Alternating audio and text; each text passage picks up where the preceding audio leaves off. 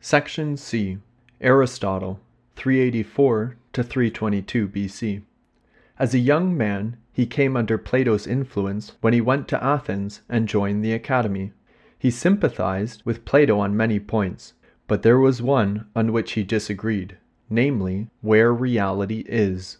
For him, reality is in the sensible world, not in the world of ideas.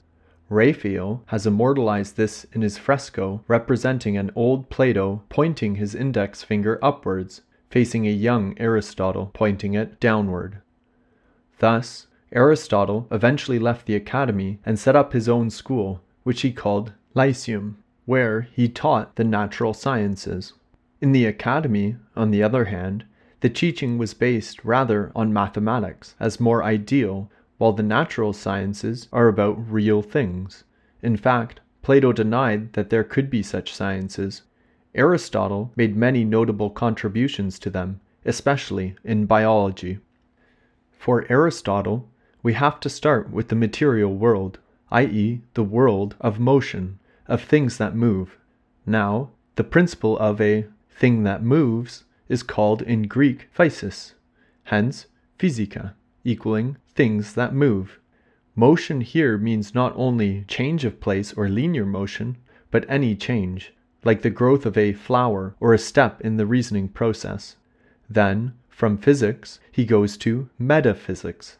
Although he did not actually use this word, it was coined 2 centuries later, when his books were compiled to designate the books that came after the physics, meta equaling after.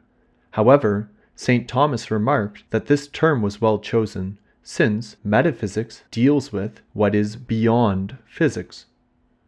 And thence he goes to logic, which is our manner of knowing reality. Logic comes from the Greek logos, which means thought, although originally it means gathering into one what is scattered, which is what we do when we think. When we form our concepts, our concept of animal, for example, is one, but it is formed out of many kinds of animals. Logic, then, is the science of thought. And finally, for Aristotle, the most important knowledge to acquire comes at the end.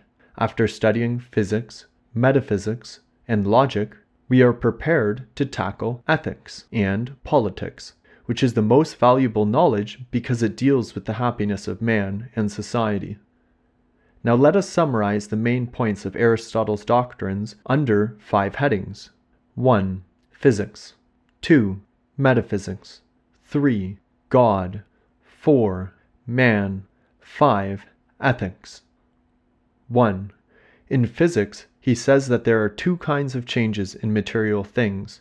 A. Changes which do not alter the substance, since they are only accidental, and B. Real substantial transformations.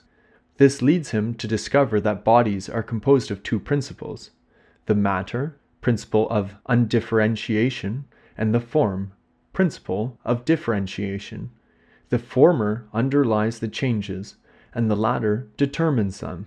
The Greek for matter, or common stuff, is hyli, and for form, morphe, hence hylomorphism, or matter and form doctrine. This is one of the most valuable achievements of natural philosophy, and fully acceptable to Christian philosophy, which has used it extensively. For example, in sacramental theology. The same applies to the substance and accidents doctrine, which has multiple applications in theology. When the Church uses these concepts in her dogmatic definitions, however, it is not as Aristotelian concepts or Greek concepts, but as real metaphysical concepts mirroring realities in full view of all men, of all ages, of all cultures, of all places. That, for example, a thing cannot become something else unless it has the ability to do so. Act and potency doctrine is a truth which is above all differences of time and place. Aristotle discovered that motion is something very real, contrary to what Plato and others thought, who said that change is a sort of illusion, that the only thing that is real is what does not change. Aristotle explained the realities of change or motion as an act, though imperfect, i.e., an act in the process of passing from potency. Thus, he defines motion as the act of a being which is still in potency, for as long as it is still in potency. See Chapter 7, Section B and C, Chapter 13, Section A, and Chapter 14, Section B. And then he also discovered that time is the measure of motion. There are things that move, and the measure of that movement in respect of the before and the after succession is called time. Another Aristotelian discovery is quantity, as the first accident derived from matter, but distinct from corporeal substance, which is also a very important metaphysical truth for theology. See Chapter 13, Section A and B. On the other hand, Aristotle fell also into Plato's error of thinking that celestial bodies are also animated, which highlights the difference between what is conditioned by culture and therefore dated, i.e., either out of date or up to date, and what is true regardless of culture. And the test to tell the difference is the candid observation of reality, without allowing the imagination or the emotions to distort the view. See Chapter 9, Section E. 2. Aristotle conceives metaphysics as the science of the first cause, and of being as being, and the properties of being. We have followed this conception and approach in Parts 3 and 4, as well as in Part 2, Chapter 7, and we have seen how acceptable it is to a Christian philosophy. Among Aristotle's other discoveries in metaphysics, we can mention A. The principle of non-contradiction as first principle of being, B. The analogy of being, C. The 10 categories of being, 1 substance and 9 accidents, D. Act of potency, E. The 4 causes, formal, material, efficient, final. We can say, therefore, that Aristotle is the greatest metaphysician before Christianity. 3. However, his idea of God is also imperfect, like Plato's, but still remarkably lofty, taking into account that the Greeks were polytheistic. It is an achievement for Plato to have conceived of one God, monotheism, even though he also calls God the intermediary beings. Even though he also calls gods the intermediary beings, as we saw. But Aristotle went further than Plato by conceiving God as the first mover and the first cause, and calling him pure act. Furthermore, he conceived God as the final cause.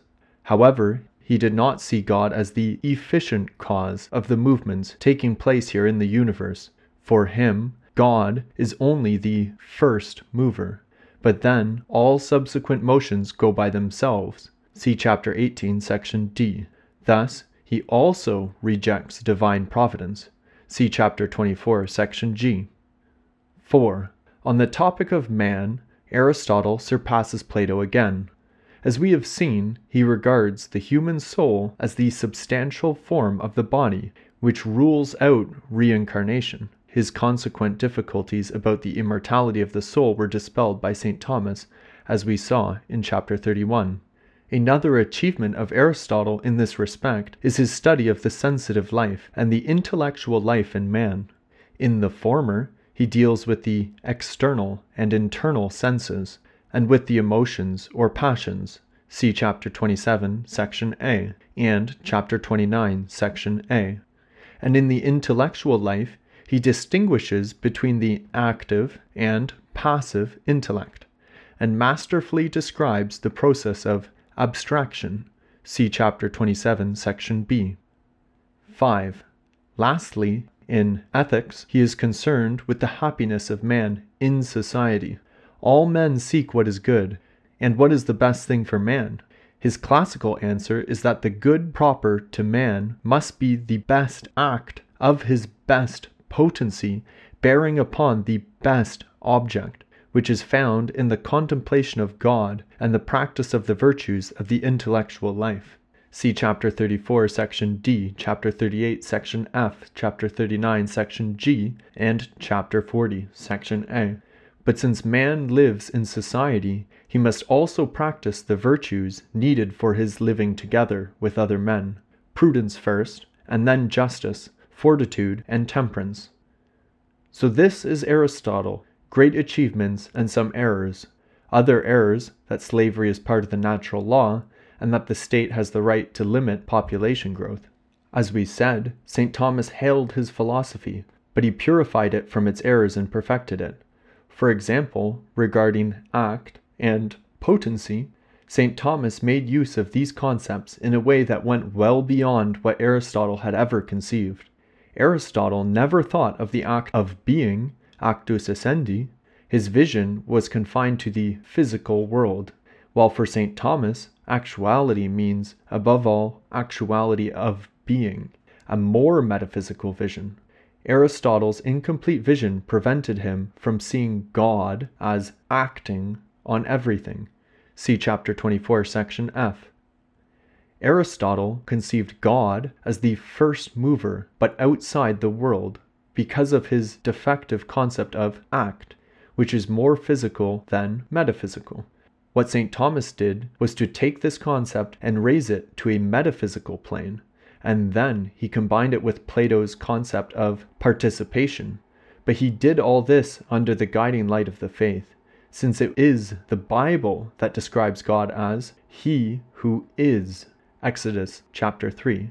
He saw that God is the fullness of being, the very act of being, the perfection of being, the subsistent act of being, and everything else is a participation in the act of being, which must be created by God out of nothing, since God cannot share his infinite act of being. See Chapter 4, Section B, Chapter 16, Section B, Chapter 18, Section D, Chapter 23, Section A, and Chapter 24, Section E.